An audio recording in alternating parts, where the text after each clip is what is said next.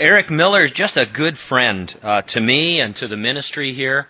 And most of you know Eric. How many of you have been here when Eric has shared before? Raise your hand just to get an idea. So the majority of you know Eric. He's currently serving the Lord up at Calvary Chapel of the Sierra in that beautiful area of our valley. And I'm just excited to have Eric here. I love his teaching and looking forward to what he has to share. So let's welcome him.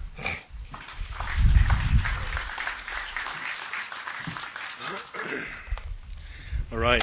It's really good to be here. I really appreciate Gene inviting me, especially after I've taught before here. He invites me back anyway. Just want to introduce the guys that came with me. First of all, my son, Miles, is with us here. The terror of the Minarets High School football team down there.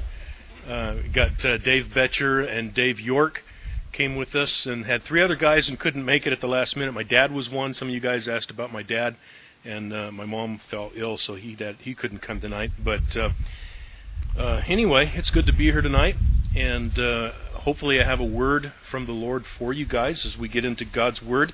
If you have your Bibles, go ahead and turn to 1 Corinthians chapter 16.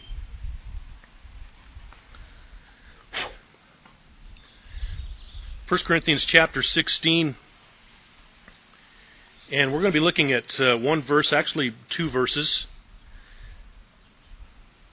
Paul says in 1 Corinthians chapter 16, verse 13, "Watch, stand fast in the faith, be brave, be strong. Let all that you do be done with love." Let's pray before we go to God's Word. Father, we thank you so much for this opportunity to gather together as men.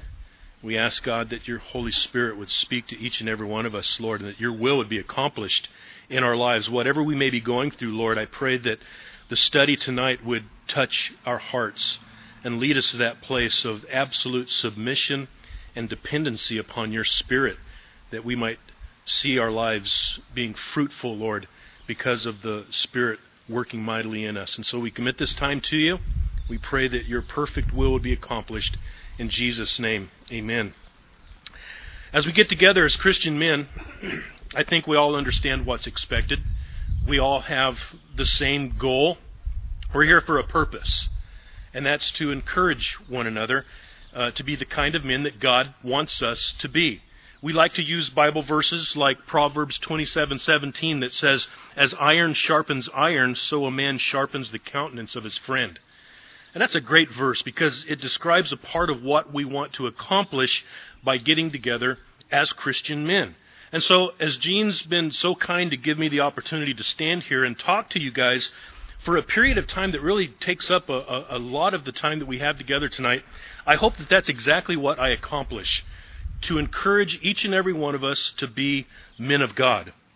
And as men, I know, or at least I hope, that we're all thinking in terms of our being men of God, in terms of being manly men. We want to be manly men because that's the way God created us, to be men. We're different than women.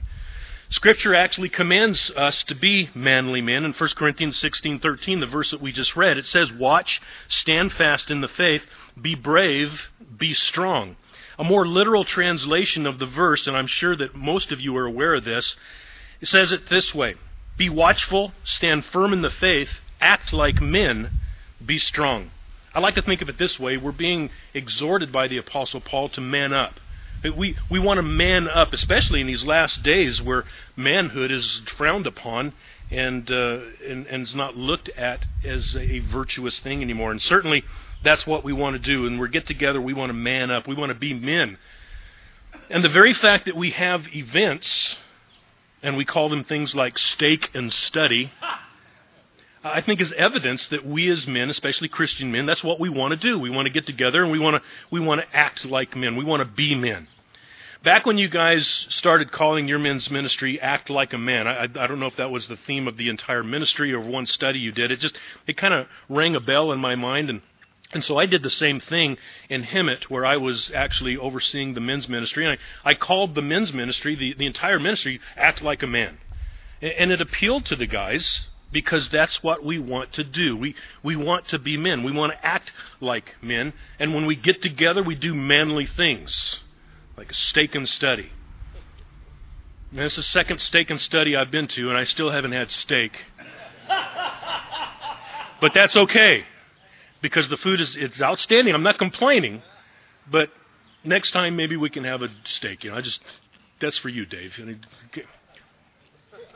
But that's what we do. We get together, we have meat and potatoes, and we get together and like men. My wife just had a ladies' event at our church just Saturday, actually, and she called it the Ladies' Lunchbox Luncheon. Now, by virtue of the fact that it's called a luncheon in the first place, to me, strips it of all masculinity. If you guys ever have a luncheon, don't invite me because I won't come.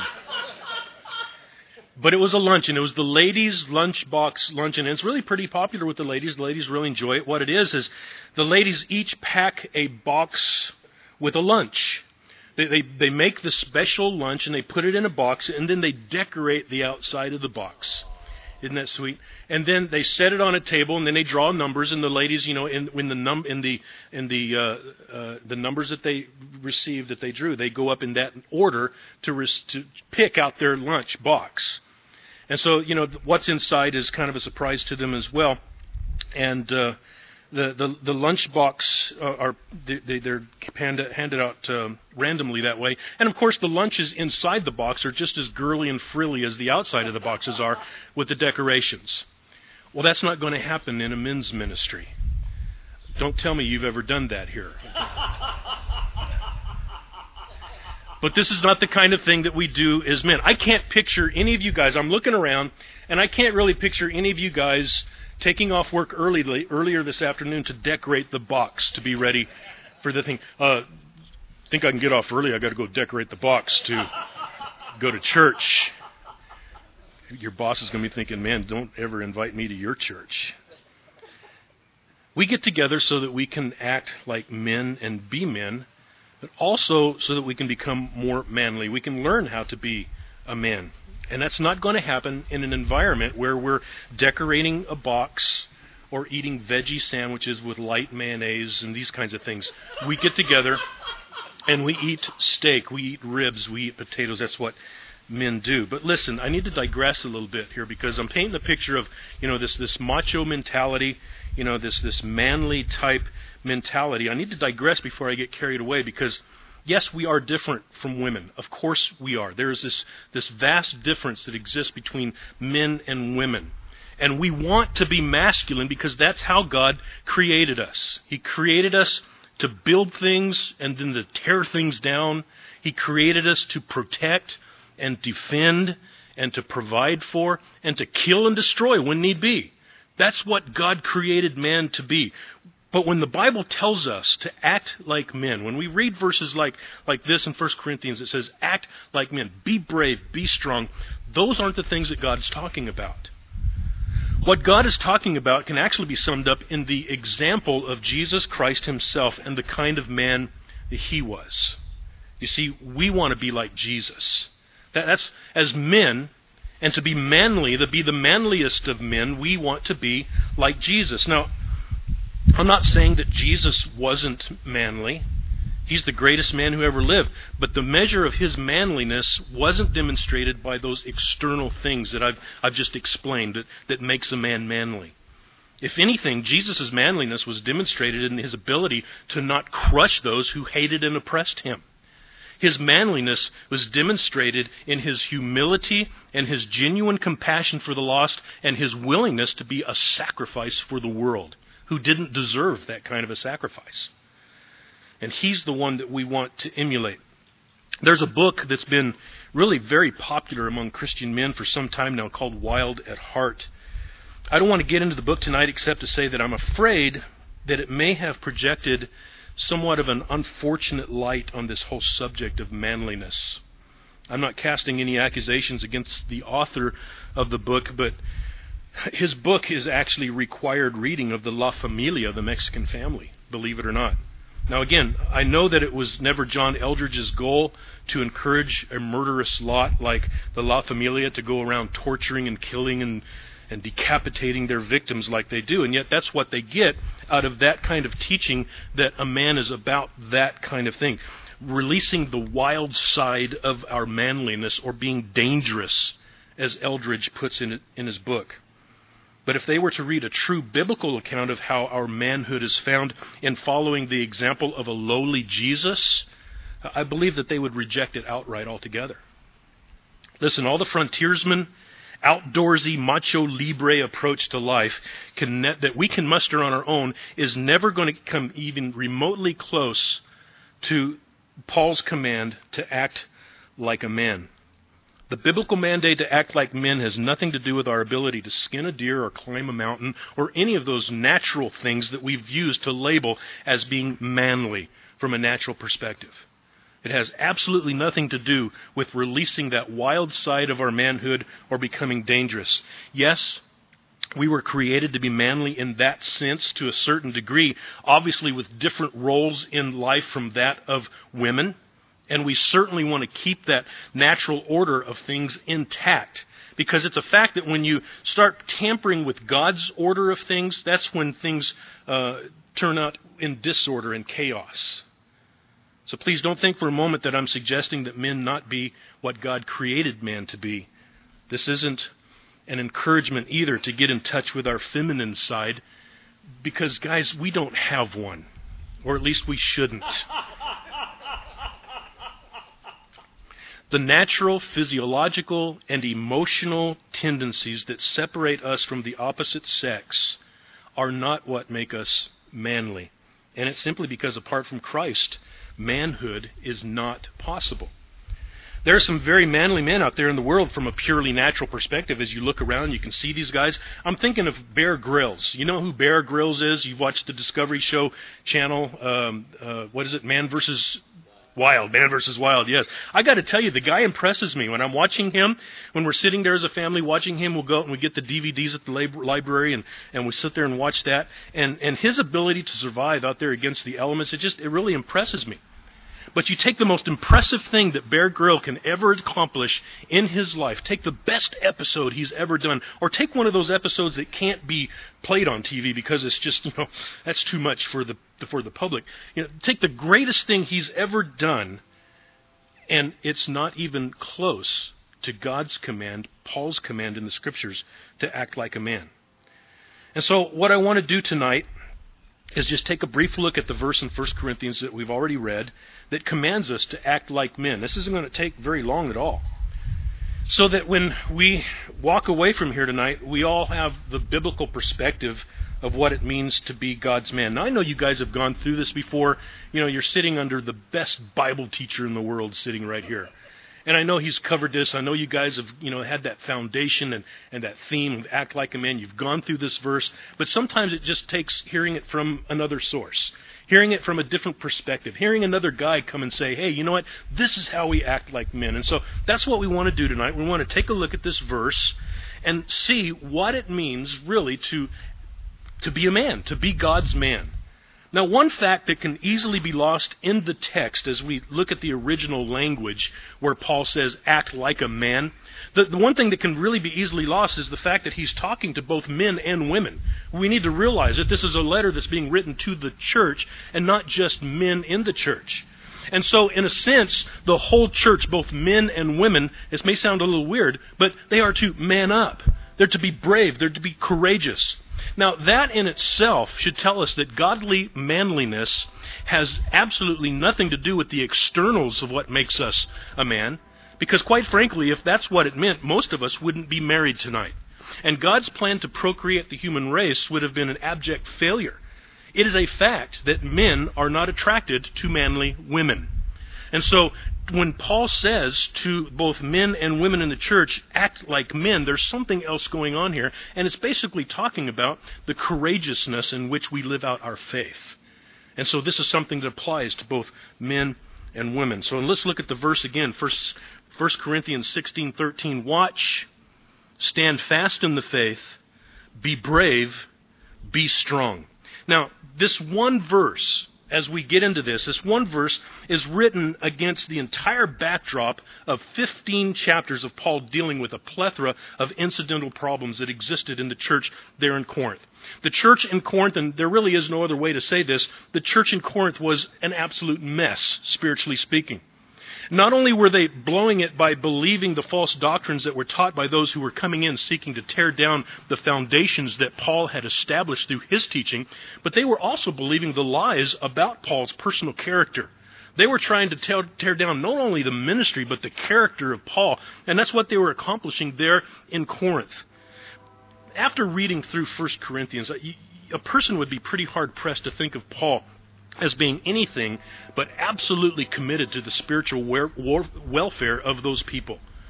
He was absolutely committed to them. He spent so much of his life and went through so much for those people. And so you'd be pretty hard-pressed to find out anything other than that about Paul. And as we get toward the end of his 16 chapters of instruction to the church there in Corinth, we see that here in chapter 16, Paul is telling them that he plans to come through and be with them again. It's a desire that Paul has as he's making his way through his missionary journey and as he's preparing to return back to Jerusalem to take this charitable giving that he has received from the churches there back to Jerusalem. He's sharing this with the church there in Corinth, and it's an extremely busy and complicated itinerary that Paul describes to them. Nevertheless, it is his heartfelt intention, if the Lord wills, to stop by at Corinth on his way to Ephesus and to spend more time with them there. It's something that he really and truly wants to do. And then there's the possibility we see in the text that Timothy might even stop by and visit with him. And of course that would be at Paul's bidding. Paul was directing Timothy and sending him here and sending him there. And so he says, hey, if Timothy comes, receive him. And so he's got on his heart and mind the people in Corinth. And then also we see Paul's deep concern for them in his strongly urging Apollos to come and minister to the church in Corinth.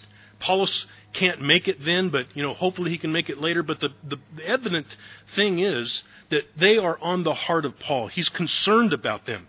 And so what we're seeing here toward the end of 16 chapters of Paul having poured out his pastoral heart and seeking to correct the many wrongs that had developed there among the church in Corinth because of the false teachers that were present there, we see a picture here, Paul is making every effort to get spiritual help to them, whether it's him coming to them or sending Timothy to them or Apollos coming to them. Paul wants to make sure that they are taken care of, spiritually speaking, and someone to minister to them. But in the meanwhile, they're all alone. They're there all alone. There's only a few there who are committed really to Paul and to his teaching. And so he leaves them with this instruction. After 15 chapters of intense instruction through this plethora of problems that the church was experiencing there, Paul sums it up in this one verse. He offers this one statement that can actually be looked at as a summary to all that he's taught them in this epistle. And as men, it would probably interest you to know that this statement is the equivalent to a military strategy. The terminology, the phraseology, the language that's being used here is equivalent to that of military strategy. A soldier's handbook for strategies of warfare, whether it be modern warfare or ancient warfare, that handbook could read this way. And really, as Christian soldiers, this will be the strategy that we want to adopt in this spiritual war that we're involved in our day-to-day life. These are our marching orders, so to speak. 1 Corinthians chapter 16, verse 13. These are our marching orders. 4 exhortations that summarize Paul's instructions to a very troubled church. It's really an ingenious way that Paul has done this in saying everything that he's already said in terms of how they can overcome their weak and carnal tendencies in just 4 words. As he sums it up in this one statement. And the military overtones that he uses here of these 4 imperatives, and that's what they are. They're absolute imperatives, as Paul is exhorting the church. The military overtones of these imperatives were a reminder to the church in Corinth and should be a reminder to us that this Christian life is a battle. We are in a war, guys. It's a deliberate reminder to us who have God's Word in its entirety. They didn't have God's Word in its entirety yet.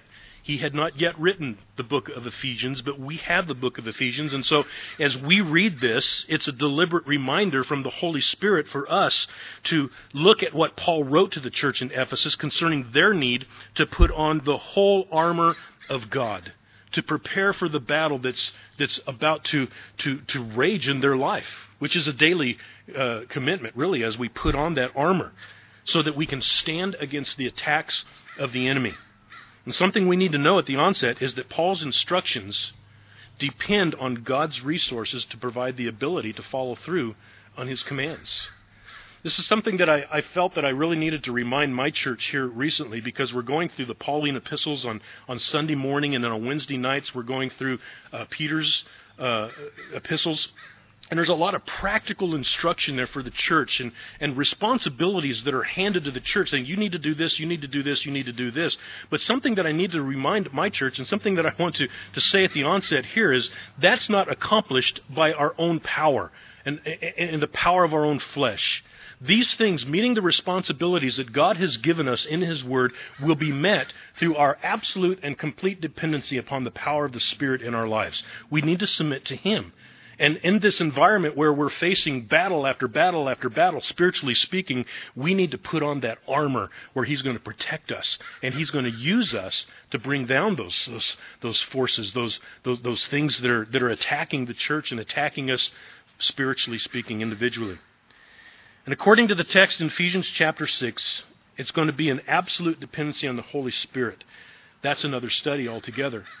But I think you get the point. The bottom line is this: we're at war, and while much of the church wants to play some kind of, religious game of entertaining one another or meeting the felt needs of its members, or being relevant to our culture by dumbing down or watering down the message and appealing to what they want to hear. Listen, I'm all for relevancy, but when it comes to dumbing down and changing the message in order to be relevant, you've lost the battle.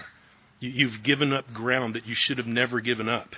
And so we don't want to do that. The reality is that we are at war against some very formidable enemies who have received their marching orders, and their marching orders can be summed up in just 3 words: steal, kill, and destroy.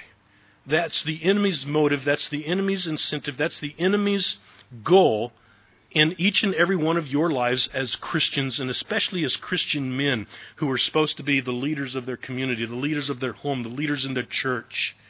Satan is seeking to steal, to kill, and destroy everything that God has done in your life, and we cannot let him do that. And so let's look at our marching orders. Here in 1 Corinthians, Paul is instructing us, first of all, to watch. Watch.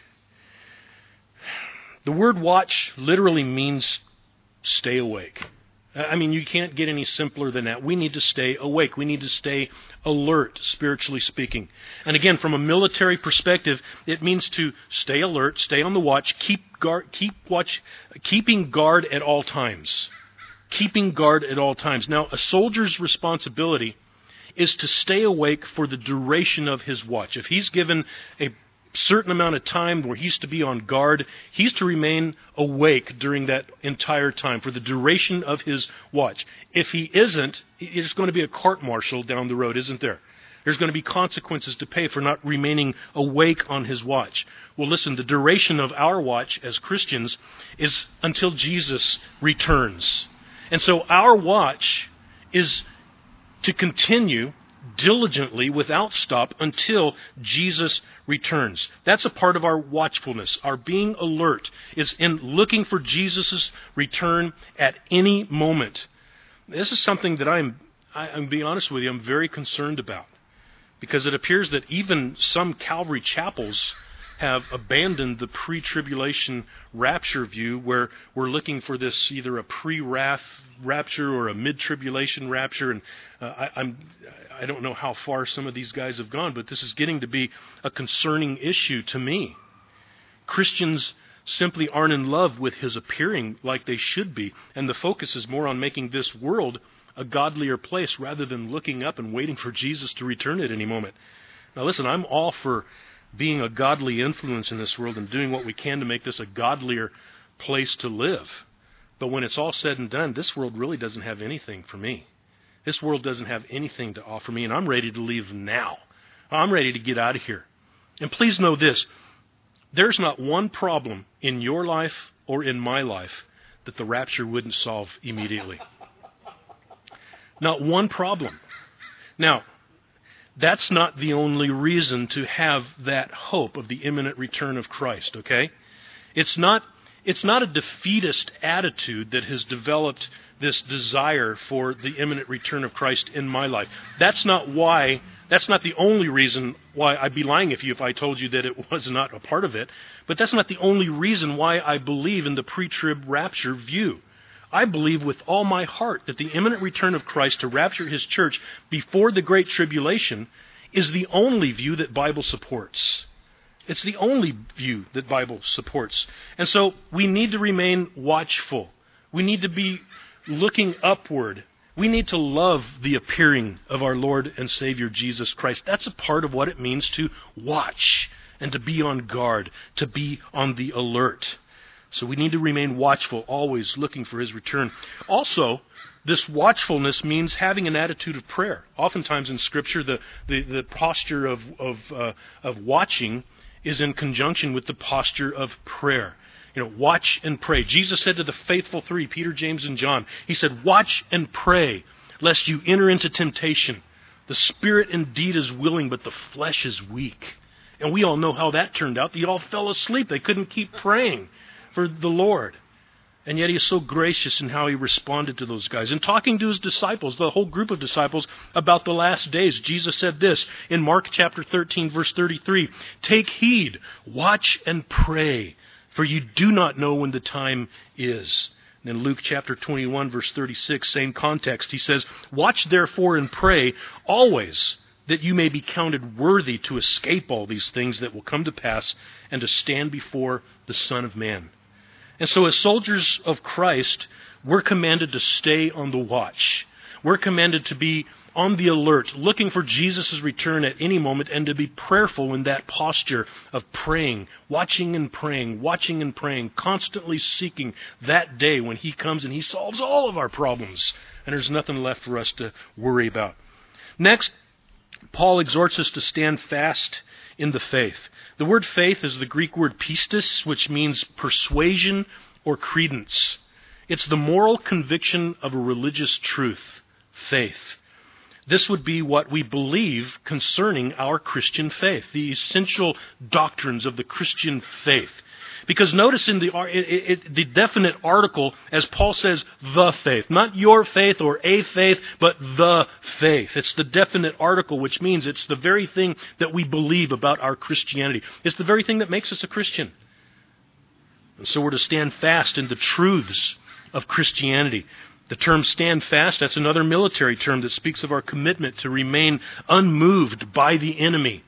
Unmoved in this subject of our faith, the truth of God's Word. It means to stay stationary, to persevere, even in the midst of spiritual attack. No retreat under any circumstances is exactly what Paul is saying here. And so the winds of doctrine, when they begin to blow in our midst, we need to gird ourselves and plant ourselves in the truth of God's Word, so that we're immovable, we're steadfast, and we stay in that place unmoved from the faith that saved us from our sins. But if you're not grounded in God's Word, and perhaps you tune into a radio station and some old guy's on the radio telling you that the world's going to end on a certain day, if you're not prepared, if you're not grounded and steadfast in God's Word, as He's giving you the reasons why this is going to happen on May 21st, 2011, you just may find yourself believing that, and then after that day comes and goes, your world has been rocked, man. And perhaps even devastated because of some of the decisions you've made based on the information that was fed to you as one who was not steadfast in the faith and immovable from the Word of God. It's going to require daily preparation. Daily preparation. We need to be in God's Word daily, studying and meditating on it and memorizing it. Going to Bible study and attending church. Making the Word a priority in our life, so that when false doctrines do make their way into our life, we can remain unmoved by those false and demonic doctrines that are seeking to drag us away from the truth of God's Word. The next exhortation from Paul is to be brave. Be brave. The King James Version translates it this way: quit you like men. That can be a little confusing. It doesn't mean quit being men. It's the Old English language, and basically it means act like a man. Act like men. Again, this is an exhortation to both men and women in the church, as women are instructed also to be brave and courageous in their faith as well, which is why I'm sure the New King James Version translates it this way in order to eliminate any confusion about the subject. Men and women both are to be courageous and brave in their faith. Now, as we look at this, keep in mind that this brief summary, as I said earlier, this brief summary that's offered by Paul here is written against the backdrop of 15 chapters of his dealing with false teachers and the negative impact that they've had on the church up to this point. Paul is saying, listen, you need to face them with a courage that's compared, again, to that of a soldier fighting on the front lines. But again, it's not necessarily the kind of courage or bravery that says, I can throw myself in front of a bullet, though it may end up being that one day for some of us. Things are getting worse in this country. 2 good friends of mine just a few months ago were arrested down in Southern California for, guess what, reading their Bible in public. Handcuffed by a highway patrolman and hauled off to jail. And so things are getting that way in this country. And so eventually we may have to face some kind of a thing like this. Peter says in his instruction that we're to arm ourselves with the same mind of Christ, talking about his willingness to offer himself as a sacrifice on the cross for the sins of mankind. We're to arm ourselves with that same mentality, that we would be willing to march right up to a cross and be nailed there for Christ's sake. But until that day when we're expected to die for our faith, we want to live for Him. We want to live for Christ, but we want to live courageously for Him. To die for a worthless cause is a lost cause. And courage without the right motivation, well, that's just plain stupidity. I think my wife may actually be right when we're sitting there and we're watching Bear Grylls, do his thing on TV. When she looks at that and she says, that's just stupidity. And I'm thinking, honey, he's just doing what the rest of us men want to do. She says, it's stupid. And really, because in the end, what do you have in that kind of activity? But if you stand fast, listen guys, if you stand fast in the Christian faith, in the face of adversity that opposes who you are and what you believe, and you keep believing that to the extent that you're having an impact on other people's lives around you, that's worth something. That's worth something from God's perspective. Next, Paul exhorts us to be strong. Now, the phrase be strong, it's actually in the passive tense, which takes the process of strengthening completely out of our realm of responsibility. It's not something that we do to ourselves. It's something that's done to us, not something that we do to ourselves. If someone told you, go get strong, go be strong, you'd go and you'd start eating the right foods and you'd start working out at the gym so that you can get strong and you can make yourself strong. But here in the text, we're literally being commanded to be strengthened. Be strengthened. Let someone else make you strong is exactly what Paul is saying here. And of course, we know what that means. It's that dependency upon the Spirit of God in our lives. Ephesians chapter 6 verse 10 says, finally, my brethren, be strong in the Lord and in the power of His might. The key to understanding the kind of strength that Paul's talking about here is in the fact that it's in the Lord and the power of His might, not our own might, which comes by His Spirit in our lives, as I said. Zechariah chapter 4 verse 6, this is the word of the Lord to Zerubbabel, not by might nor by power, but by my Spirit, says the Lord of hosts. And finally, if you go ahead and you read the next verse, you're going to see that true godly manliness is manifest in our ability to do everything, all the above, in love. In love. And yes, that means the exhortations that we've just read that have those military overtones. We are to do those things in love. And everything that we do, we're to do in love. Our life is to be characterized by the love that God has implanted in our hearts. Now, to some, that may have just killed the whole manly, act like a man, standing fast like a soldier scenario. Just nailed it shut. No, I like the military stuff. That's good. But this doing everything in love, I'm not sure about that. Remember what I said at the onset of this brief little study that we're doing tonight. And that's this, that Jesus is the man that we are to emulate. Jesus is the one. Bear Grylls is not the man we emulate. Take your favorite football player. We're not supposed to emulate that guy. We're supposed to emulate Jesus Christ. We want to be like him. We want to act like him. We want to talk like him. The word for love here is the word agape. You all know what that means. It's that sacrificial kind of love. In fact, it's the same love that sent Jesus to the cross to die on behalf of the sins of all undeserving mankind. Sacrificial love, agape love, and this is what we're instructed as Christian men to live in and to do everything in love. That is the mark of a real man. And I want to close with this. It says, watch, stand fast in the faith, be brave, be strong, let all that you do be done with love. These are the marching orders that are given the church today, given to godly men, Christian soldiers, in this battle against evil, against the flesh, against the world. It's a battle that we're in. It's a war. These are the marching orders that God has given us in God's Word. These are the imperatives that we need to follow in being truly manly men in these last days. Let's pray. Father, your Word is such an encouragement to me. I love your Word because it tells me where I'm messing up and it tells me where I need to correct some things. But Lord, more than anything, it tells me that you love me with an unending love, and you have a power that's available to me that is beyond all imagination.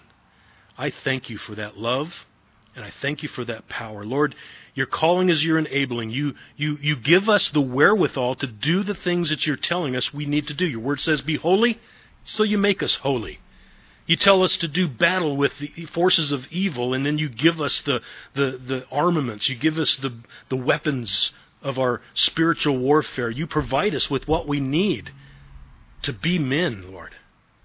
You tell us to be men, and then you help us.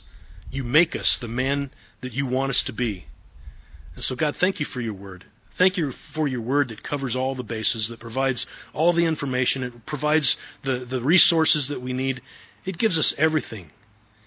We have been given everything in your word. And we thank you and we praise you for that tonight. And God, I just want to pray for these guys right now that if there are any here tonight that perhaps they've struggled in this area of wanting to be a man, but perhaps they've been kind of drug in one direction and told that this is what a man is like, or perhaps they've been drug in that direction and told, well, this is what a man is like, this is what you need to do. God, I pray that every single one of them would be able to rest in your grace and in your mercy and in the power that you provide them to be the men that you want them to be. Help us, Lord, each and every one of us to live up to what you desire for our lives, knowing that you're the one that's enabling us. Oh, we thank you and we praise you in Jesus' name tonight. Amen.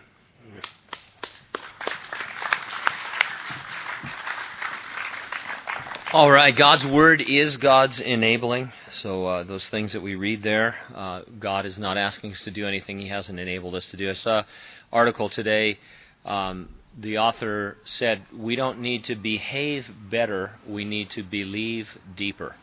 And it's worth meditating on that. Lately I've been sharing with guys, gals, whoever that are having problems in any area, Romans 6, 7, and 8. There Paul describes the victory in the Christian life, basically. He says, hey, Jesus was crucified, you were crucified. Jesus was buried, you were buried. Jesus rose from the dead in power, you've been risen from the dead in power. And we can reckon ourselves and account ourselves dead to sin and alive to righteousness. And he talks about the struggle in chapter 7 about, I want to do things, but I do other things. I don't want to do some things. I do this. Wretched man that I am, who can help me? And then he describes the Spirit-filled life that Eric was talking about in chapter 8, and how that the Lord wants to live through us. And so believe deeper. Get into what the Scripture really says. And if you find yourself arguing with God, you're going to lose. And so when God tells you when you read something and you say, Lord, I can't do that, sure. Yeah, you can. You can do all things through Christ who strengthens you. So praise the Lord.